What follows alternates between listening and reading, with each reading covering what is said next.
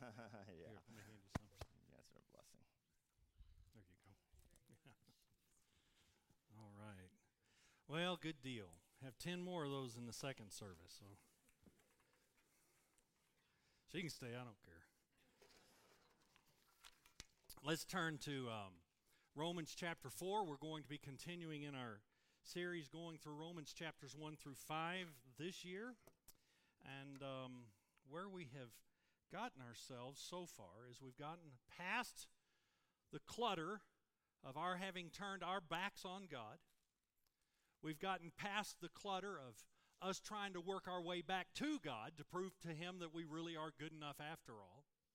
And we've come to the bare foundation, the stark realization in chapter 3 that there is none of us that's righteous.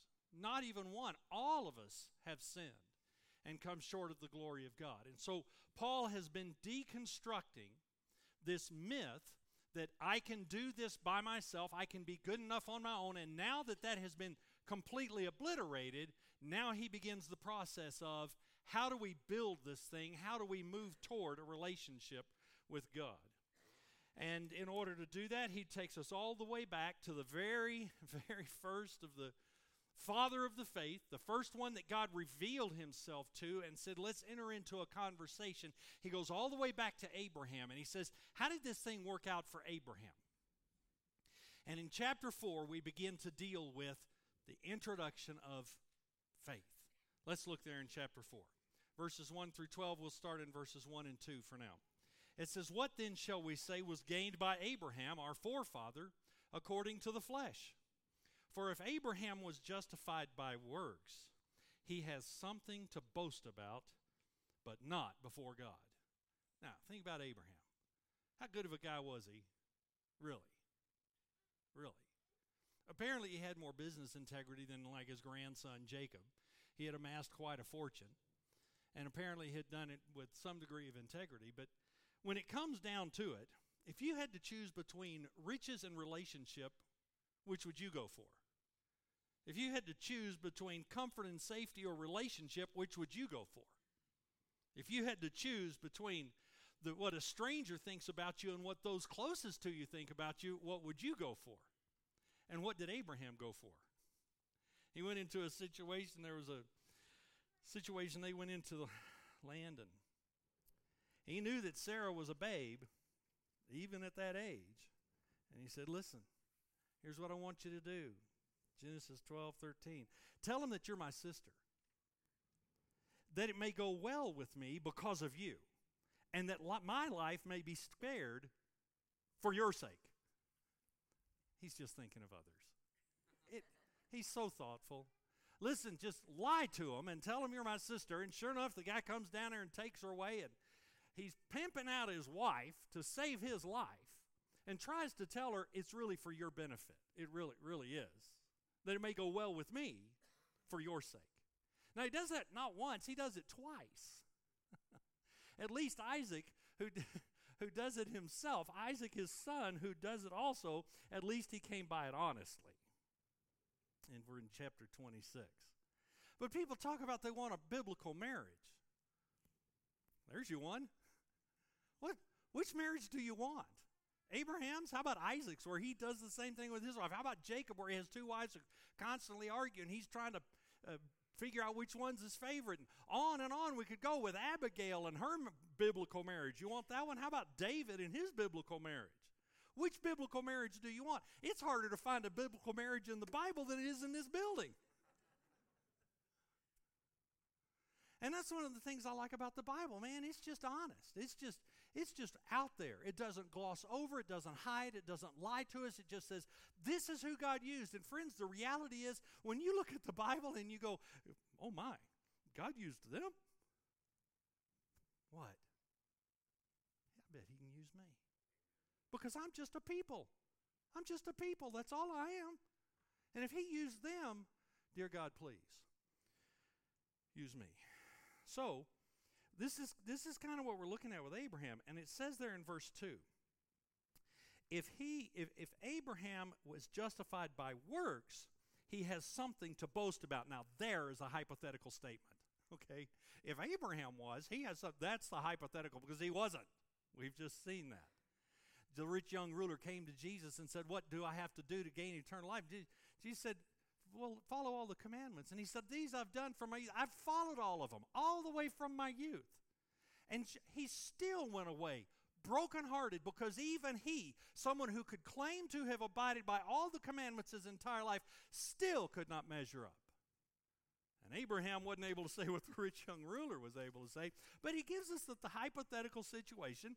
In verse 2, if Abraham was justified by works, he has something to boast about. But not before God.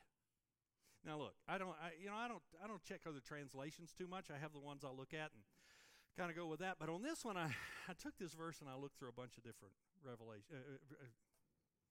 translations. Most of them say, but not before God. But there's some of them that say things differently. One of them says, he would never be able to brag about it to God. I like that. We can fool people, but we can never fool God. And don't you want your version of events to line up so closely, so clearly with what God knows the truth to be, that when we get there on that day, and we're standing in front of Him, and He downloads our brain, and every idle word is made to give account for, He doesn't have to lean forward and look at us and say, "Now, what were you saying? You want to clarify anything here?" Now, we're all going to see through our filters, and we recognize that. But as long as we recognize that, don't we want to be as careful as virtually possible, to be honest about the thing? Because when we get there, you'd never be able to brag about it to God. One of them said, but God knew different. That's good. From God's point of view, Abraham had no basis at all for pride. That's a good one. My favorite, I think, was, but the story we're given is a God story, not an Abraham story. And all of us like to spin it our direction, don't we? But friends, there's coming a day that no matter what we think we have done, there will be no hiding who we really are in front of the one with whom we have to do. Look there in verse 3. What does the Scripture say? Abraham believed God, and it was counted to him as righteousness. Now, this verse is dealing with in the middle of a situation where Abraham is discouraged. Abraham has gotten discouraged. He's 85-ish years old. Wasn't much hope for a baby with Sarah, his wife. It says in Genesis 18, she was advanced in years. The way of women had ceased to be with Sarah. I mean, she's old. And he's kind of discouraged because he wanted a kid. Back up in chapter 15, Genesis 15, he's thinking, well, I guess I'm going to have to give my estate to my man Belvedere. He's his valet, named Eliezer, because he doesn't have any kids. Eliezer's a great guy, but wouldn't you rather have a kid to give this stuff to, So he's getting depressed. But in Genesis 15, 5 and 6, God made a promise to Abraham. He took him outside. It says he took him outside and said, look toward the heavens and number the stars, if you're able to number them. Then he said to him, so shall your offspring be. God made a promise to Abraham. God made a promise that if you can count the stars, in another place, if you can count the sands of the sea. How many of you, I know some people like going to the beach. There's therapy for that. There's help for those people. I don't like walking on the beach because sand gets everywhere. I was wearing tennis shoes on the beach not too long ago. It goes through my tennis shoes and it's between my toes. And, that's not a happy feeling for me. It's everywhere. And God looks at Abraham and said, just like the stars of the sky, just like the sand of the sea, your children are going to be innumerable. They're going to be everywhere. He made a promise to Abraham that's a pretty tall promise to keep, especially when the way of women had ceased to be with Sarah. And Abraham's an old man too. It's not like he's Picasso or something, But as improbable, as fantastic, as unbelievable as that promise was, the Bible says in Genesis 15:6, and Abraham believed the Lord. And that belief, friends, was all that was necessary. Because after his belief, and before he had done anything, before he had done anything to earn it, deserve it, to prove that he's in, before he had done anything, he believed the Lord, and he counted it to him as righteousness. That's all that was necessary. He believed the Lord, and God counted it to him as righteousness. Apart from the law, apart from works, apart from having any assumption that he could demand anything, Abraham was counted righteous because of nothing more than his belief in God. And here's what Paul's saying, and it's a totally logical argument. Look at what he says there in verse 4. Now to the one who works, his wages are not counted as a gift, but as his due. If I can earn it, then I can demand it. If I can earn it, then I deserve it. Righteousness is not about works. If we can work for it, then we can demand it. You work for somebody and they don't pay you your check, you can sue them because it is your right to be paid. And if Abraham is justified, if we are justified based on works, then we can stand in front of God and say, you owe me this. In fact, I was talking with a guy years ago in a works-based religion, and he said out loud, it's kind of like, did you mean to say that just inside your head? He said, all the work I've done for God, he owes me this. He owes me to let me into heaven. Wow. Immortal owes the mortal? The ocean owes the dripping faucet? The elephant owes the flea? This is amazing to me.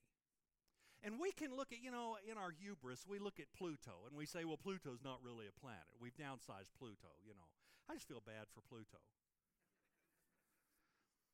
And we downsize Pluto, and you know what Pluto does?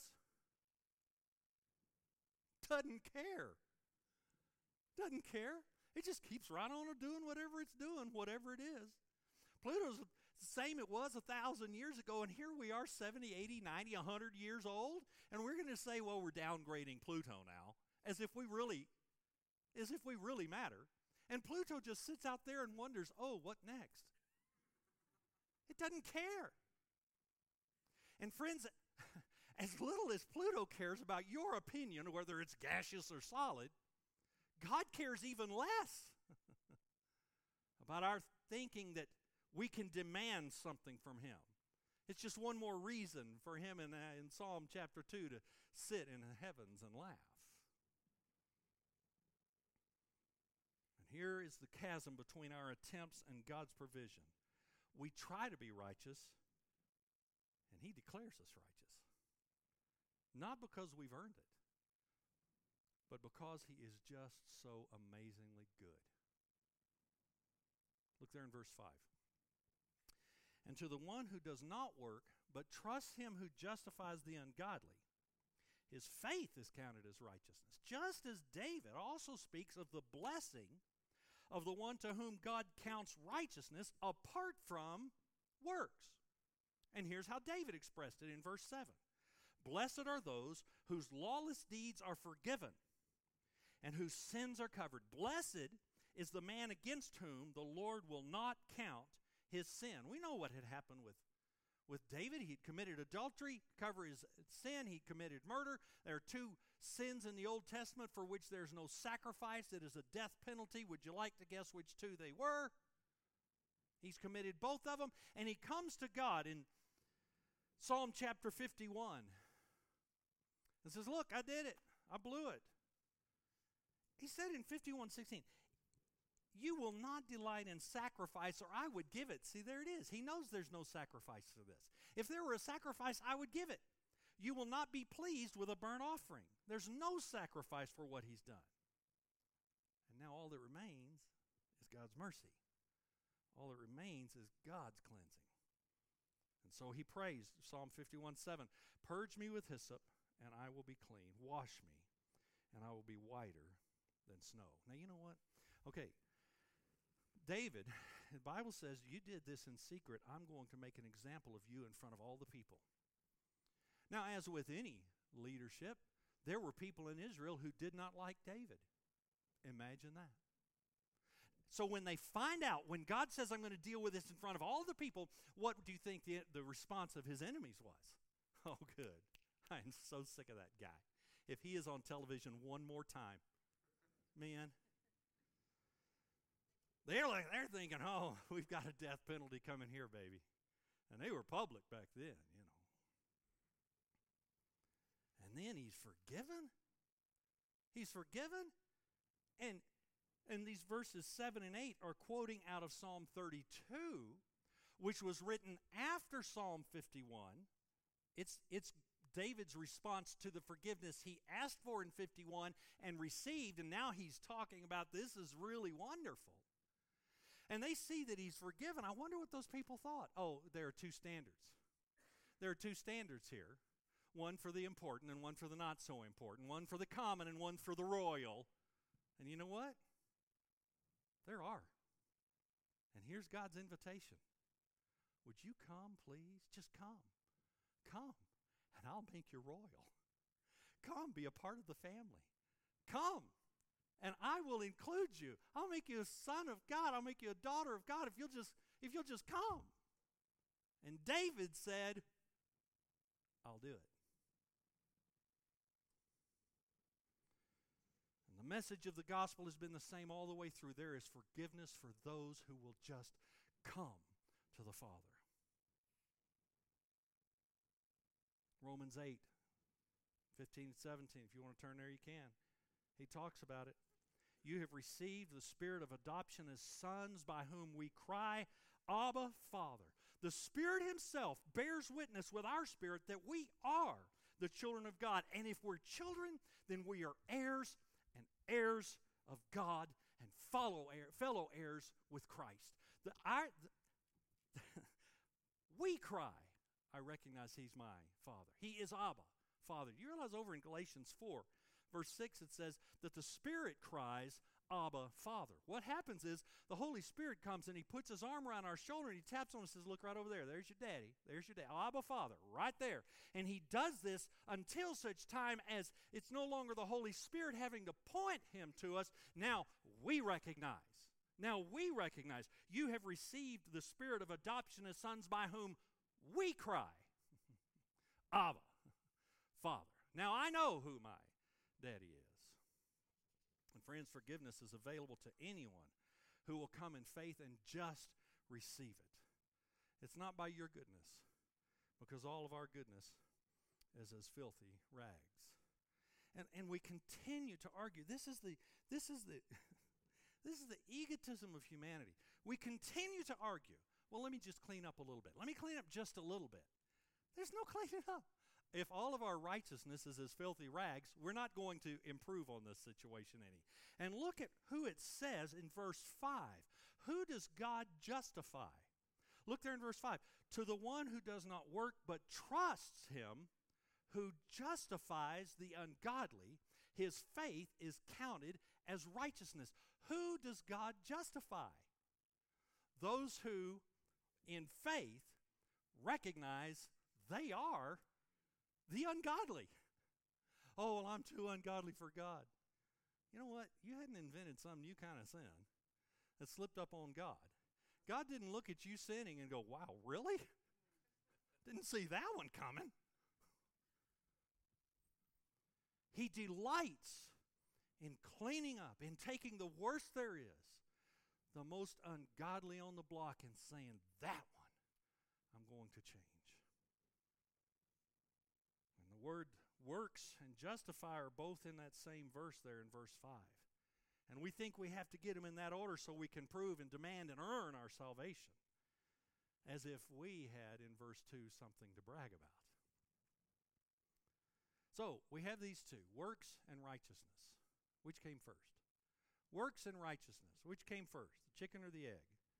Chicken is in the dictionary first, so that might help that argument. Which comes first, works or righteousness? And that's what Paul is about to outline for us here. Look in verse 9. Is this blessing? What blessing? What blessing is he talking about? He's talking about the blessing of verses 5 through 7. Look in verse 6, just as David also speaks of the blessing of the one to whom God counts righteous apart from works, the blessing of being declared righteous Is this blessing, verse 9, only for the circumcised? Or is it also for the uncircumcised? We say that faith was counted to Abraham as righteousness. And how then was it counted to him? Was it before or after he had been circumcised? It was not after, but before he was circumcised. He received the sign of circumcision as a seal of the righteousness that he had by faith while he was still uncircumcised.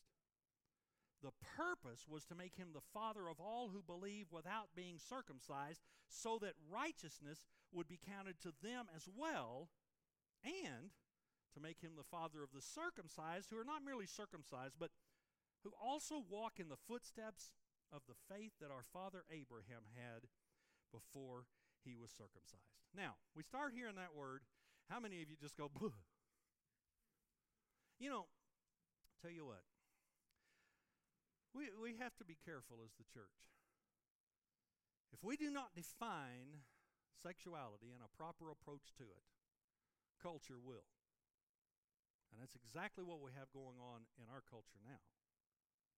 If we don't define it, the culture will. That's why several years ago we taught through the book of Song of Solomon and dealt with the marriage relationship and what sex is supposed to look like. And when we come to this passage, we kind of shiver, and I did grow up in a culture where they still drape cloth around the legs of the pianos because we don't want them young boys getting any crazy ideas, you know. Did you know there is a college, there's a university in this country today that still requires tablecloths on all tables all the way down to the floor to cover the legs? It's a Christian college. That's the kind of culture I grew up in.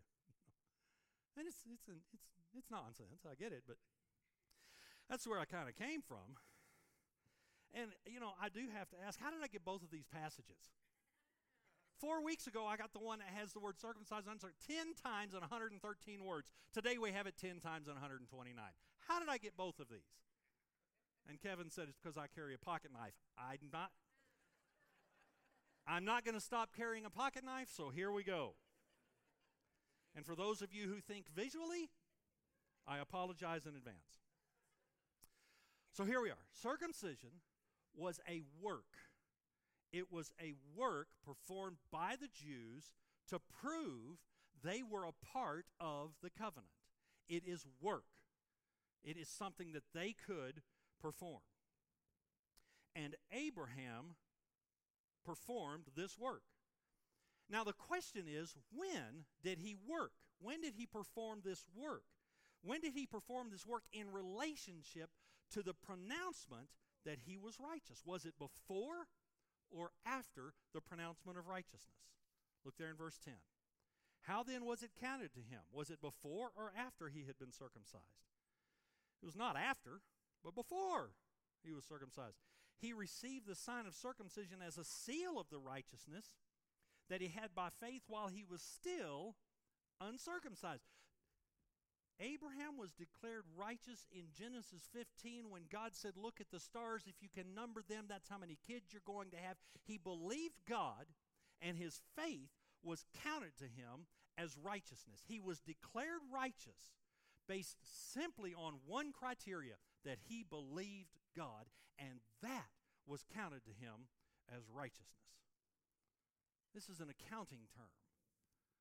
It was accredited to him. It was counted in. This is an accounting term. And it's used to describe our standing before God. It's an accounting term that describes being placed in the column of, being credited to the account of. In the King James Version, it's translated, reckoned it so, which proves that Paul was from the South, I reckon. But we were out paying our doctor's bill one time for our first kid was being born. We were paying the doctor out, you know. And we went in to pay the bill that week, you know. And when we got there, they said, yeah, it says paid in full. So what do you mean paid in full? Because I'm the guy who would have paid it and I hadn't paid it. They said, no, it's paid in full. Somebody came in last night with a pile of cash and said, here's this money. What? Credit this to the account of them. And God looked at us and he credits righteousness to us. He places us in the column of the righteous. It's just exactly what Dave does with the money around here. He has so many columns and money scattered in so many thousands of rat holes. It's like a squirrel with nuts in 1,000 trees, you know. He credits that money to that column. And when Abraham believed God, God credited to him. He credited Abraham into the column of righteous. And this word is used 41 times in the Bible. 11 of them are in this chapter, and 8 of them are in our passage for today. So Paul is letting us know this is a big deal. How do you get righteousness? How do you get it? Can you earn it by the works of his illustration here, circumcision, or is it credited to you? Is it a gift that's given to you? How do you get it? And he stresses over and over. He believed the Lord, and he counted it to him as righteousness. Circumcision was a work which was done to prove they had accepted the terms of the covenant. Circumcision was done after this on a baby when they're 8 days old, and just like some denominations today, baptize babies. Baptize them to say that the parents are going to take the responsibility, and we believe that this is a household salvation situation, and we understand it. We don't agree with most of what they're saying there, but Abraham, in his statement, verse 9, we say that faith was counted to Abraham as righteousness. How then was it counted to him? Was it before or after he was circumcised?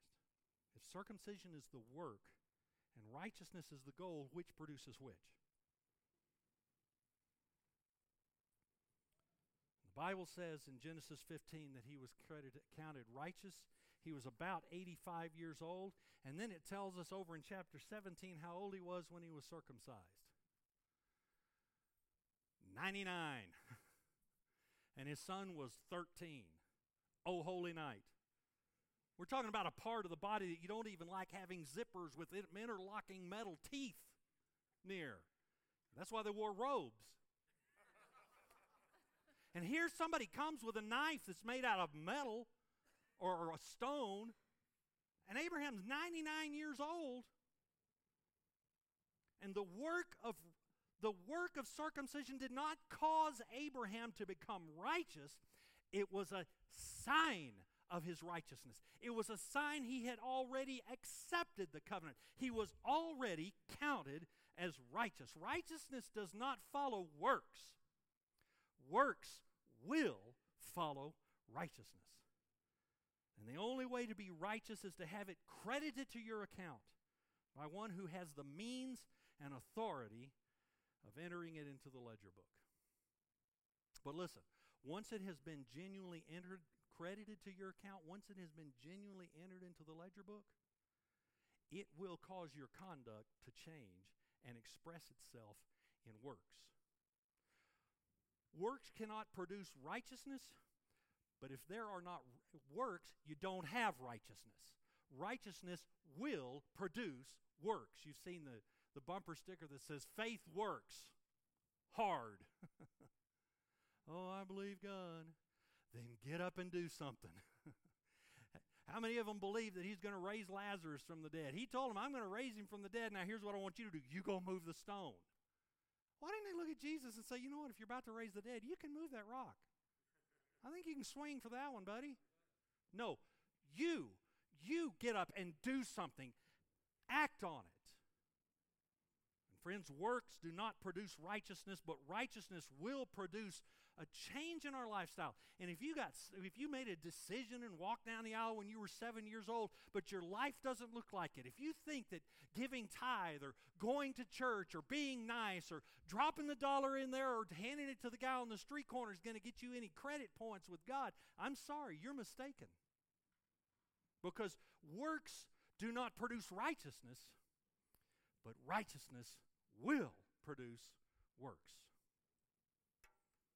Friends, if maturation does not follow the birth, there's a problem. If you're feeding a 6-month-old and they're hitting the spoon and throwing food all over the kitchen, that's cute.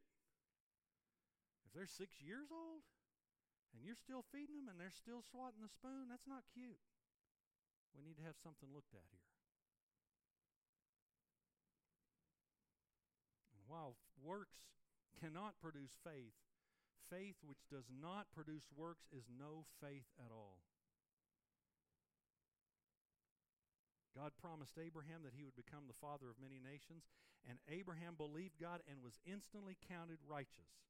But listen, Abraham's belief was not the only thing necessary to prove he had faith. There's still something else that he had to do in concert with his faith in order to prove the promise of God. And that while Sarah was advanced in years and the way of women had ceased to be with Sarah. Do you realize that when a 99-year-old man went in and had relations with his wife, that was as much an act of faith as it was relationship? The works of faith followed his counted being righteous in Genesis 15 when he went in and had relations with Sarah and she became pregnant.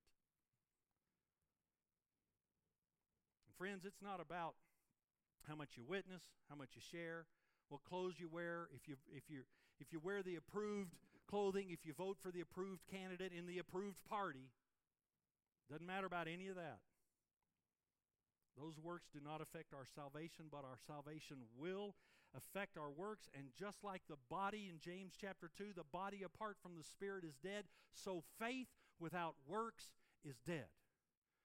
And friends, that's why I said we need to examine ourselves. If we would judge ourselves, he tells us in 1 Corinthians 11, I think it is, if we would judge ourselves, we would not need to be judged. It's right to look at ourselves and say, dear God, where am I at with this? And here's the work of God. Here's the work of God manifest in our lives, boiled down to 3 words. It will produce real life transformation. There will be genuine, practical change of who we are. He will continue the work that he began. He'll bring it to completion. And that real life transformation will be expressed in real life multiplication. It will be transforming us and used as a means of transforming the world around us. So the question is transformation taking place in your life? Is there a change being made of who you are into who he is? And if there's no transformation, it's right to ask yourself if you actually have a relationship with God.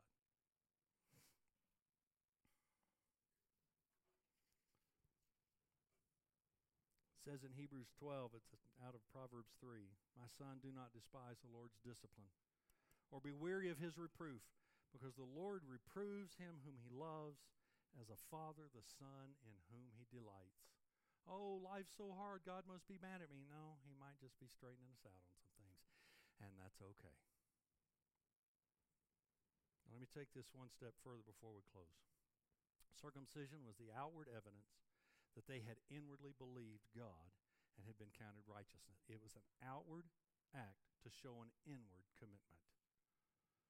And the closest sign we have under the new covenant to show the circumcision of the heart, according to Romans chapter 2, the closest outward sign we have of it today to show an inward commitment is baptism. And just like circumcision followed Abraham's faith, baptism is to follow the commitment of our lives to follow Jesus Christ. It's called believer's baptism for a reason. It is a sign that the believer has made the decision, the choice, the determination. My life does not belong to me, and I'm going to make this public declaration. I have committed my life to Jesus Christ. And there's some who are going to argue that you need to be baptized immediately, and I get that. I understand that. And I have baptized a lot of people immediately. And I have baptized a lot of people before they were ready to be baptized, before it was their statement that they are going to follow Jesus. Listen, I got saved 5 or 6 years old. I was baptized not long after that. But 10 years later, when I finally came to a place where I began to understand this thing, where I just began to understand the responsibility, the personal responsibility of personal acceptance, personal commitment, I was baptized again. Because it's my statement that I have accepted the covenant. I will live by the terms of the covenant. We had 5 kids. We didn't baptize our kids young except for one of them. We had a baptism service going on, and he came to us and just kept going. He'd been talking to us about it for months, and I'm not baptizing kids, mine. And no, I'm not doing it. And he kept, I want to do this. I'm ready to make this commitment. We baptized one of our kids as a child. And the one that we baptized as a child is glad we baptized him as a child. And I'm so thankful for that. He was serious. He meant it. He meant it to the best of his understanding. And the 4 that we did not baptize as children, they're glad they waited. And I'm glad they waited. Because that's what they needed in order to be able to say, this is my commitment. It took Abraham 14, 15 years to go from faith and righteousness to the sign of the covenant of circumcision. And if it takes a little bit of time, that's okay. But friends, it is right to give the public declaration of baptism that I am committed to this thing. And friends, if you're trusting in going to church a few times a year, a few times a month, to prove how spiritual you are, if it's about supporting the kid in Africa, handing the guy at the stoplight $1, if it's not about, I'm just not going to cut off that lousy driver who just gave me a hard time. If that's all it's about, then you need to test to see if you really are in the faith. Because, friends, the good works are not what lead to righteousness. Righteousness will produce good works. But if you're trusting on your goodness, you're trusting on sinking sand. And it will not work. Here's the entire gospel. Here's the entire gospel. 3 words. Jesus, everything he said could be reduced to 3 words, and they are these. Come, follow, and go. That's it. Come to me. They're all Christ-centered. Come to me. Matthew 11:28. Follow me. Mark 1:17. I will make you fishers of men. Follow me. Go for me. Matthew 28. And make disciples of the whole earth. That's it. Those 3 words. Come, follow, and go. And we sit here and think, oh, well, I want to go, and I'll prove how spiritual I am. But friends, the work of go follows the submission of follow. And the submission of follow follows the faith of just come. Come to me. And that's the invitation of Jesus. If you've not come to Jesus, won't you just come to him today? Won't you just come to him and say, I did it. I broke the law. I broke your law, and I'm sorry. I've trusted in my own works. I've tried to be good, and I just can't be good enough. I'm sorry. I just want to come to you today. You're a Christian here this morning, and you recognize I've been blowing it. I've been blowing it. And when I get to that day and we start looking at every idle word, I don't want him looking at me saying, would you like to say that differently? I want to get things right now. Because if we would judge ourselves, we would not need to be judged. Jesus looks at you just like he looks at the rest of us and says, won't you just come to me, all of you who labor and are heavy laden. I will give you rest. That is the promise. Would you just come to Jesus? Listen, we have folks that are willing to pray for you. If you'd like somebody to pray with you, don't hesitate. Come and ask them to pray, and they'll pray with you out of the Bible. Let's pray. Father, thank you so much for the invitation, dear God, to come. God, thank you for the love that you have for us, that not only did you invite us to come to you, but you invited us to live with you as well. You said, follow me and I'll teach you. So, Father, we want to come to you well. Dear God, please be glorified in Jesus.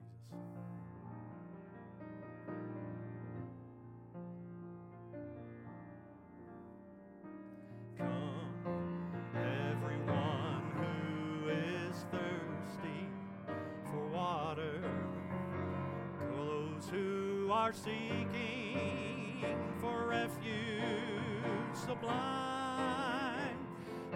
Come and be filled with his tender compassion, Jesus, the Savior divine. Won't you come to the water? Won't you come to of life. Come to the mouth of the fountain. Jesus, the Savior divine.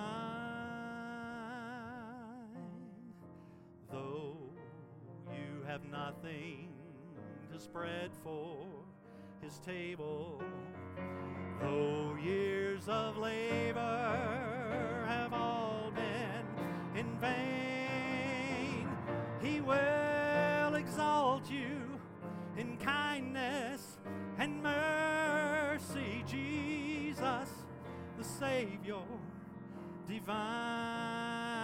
Why don't you come to the water? Won't you come to the river of life? Come to the mouth of the fountain. Jesus, the Savior divine. Stand with me and sing this last verse together. Come, everyone, with a heart of repentance. Seek after him while he yet may be found. Though you have wandered in sin, he will cleanse you. Jesus, the Savior divine. Won't you come to the water? Won't you come to the river of life? Come to the mouth of the fountain. Jesus, the Savior divine. Isn't that the sweetest invitation we can possibly have? That Jesus wants us. The creator of the world, where the Father created the world, and he wants us to come to him, to enjoy him and to walk with him all our days. If you are in that place where you are kind of trying to figure out who Jesus is, let us help you. He will come and walk with you through everything in life all your days. Let us help you with that. We got prayer people around the worship center. We'd love to help you with that. But this thing of walking with Jesus is a long journey. I turned to our staff here a couple weeks ago and I said, where do you need to repent today? Right? That's a thing to ask the staff. And we all had some things we needed to repent of. And that's true. We all need to grow in our following of Jesus. And so if you are in a place in your journey where you just need a little help, a little counsel, some people to pray with you, let us do that. It's a long journey to become what Jesus wants us to be. We'll never get there entirely until we see him face to face. But it's a good journey.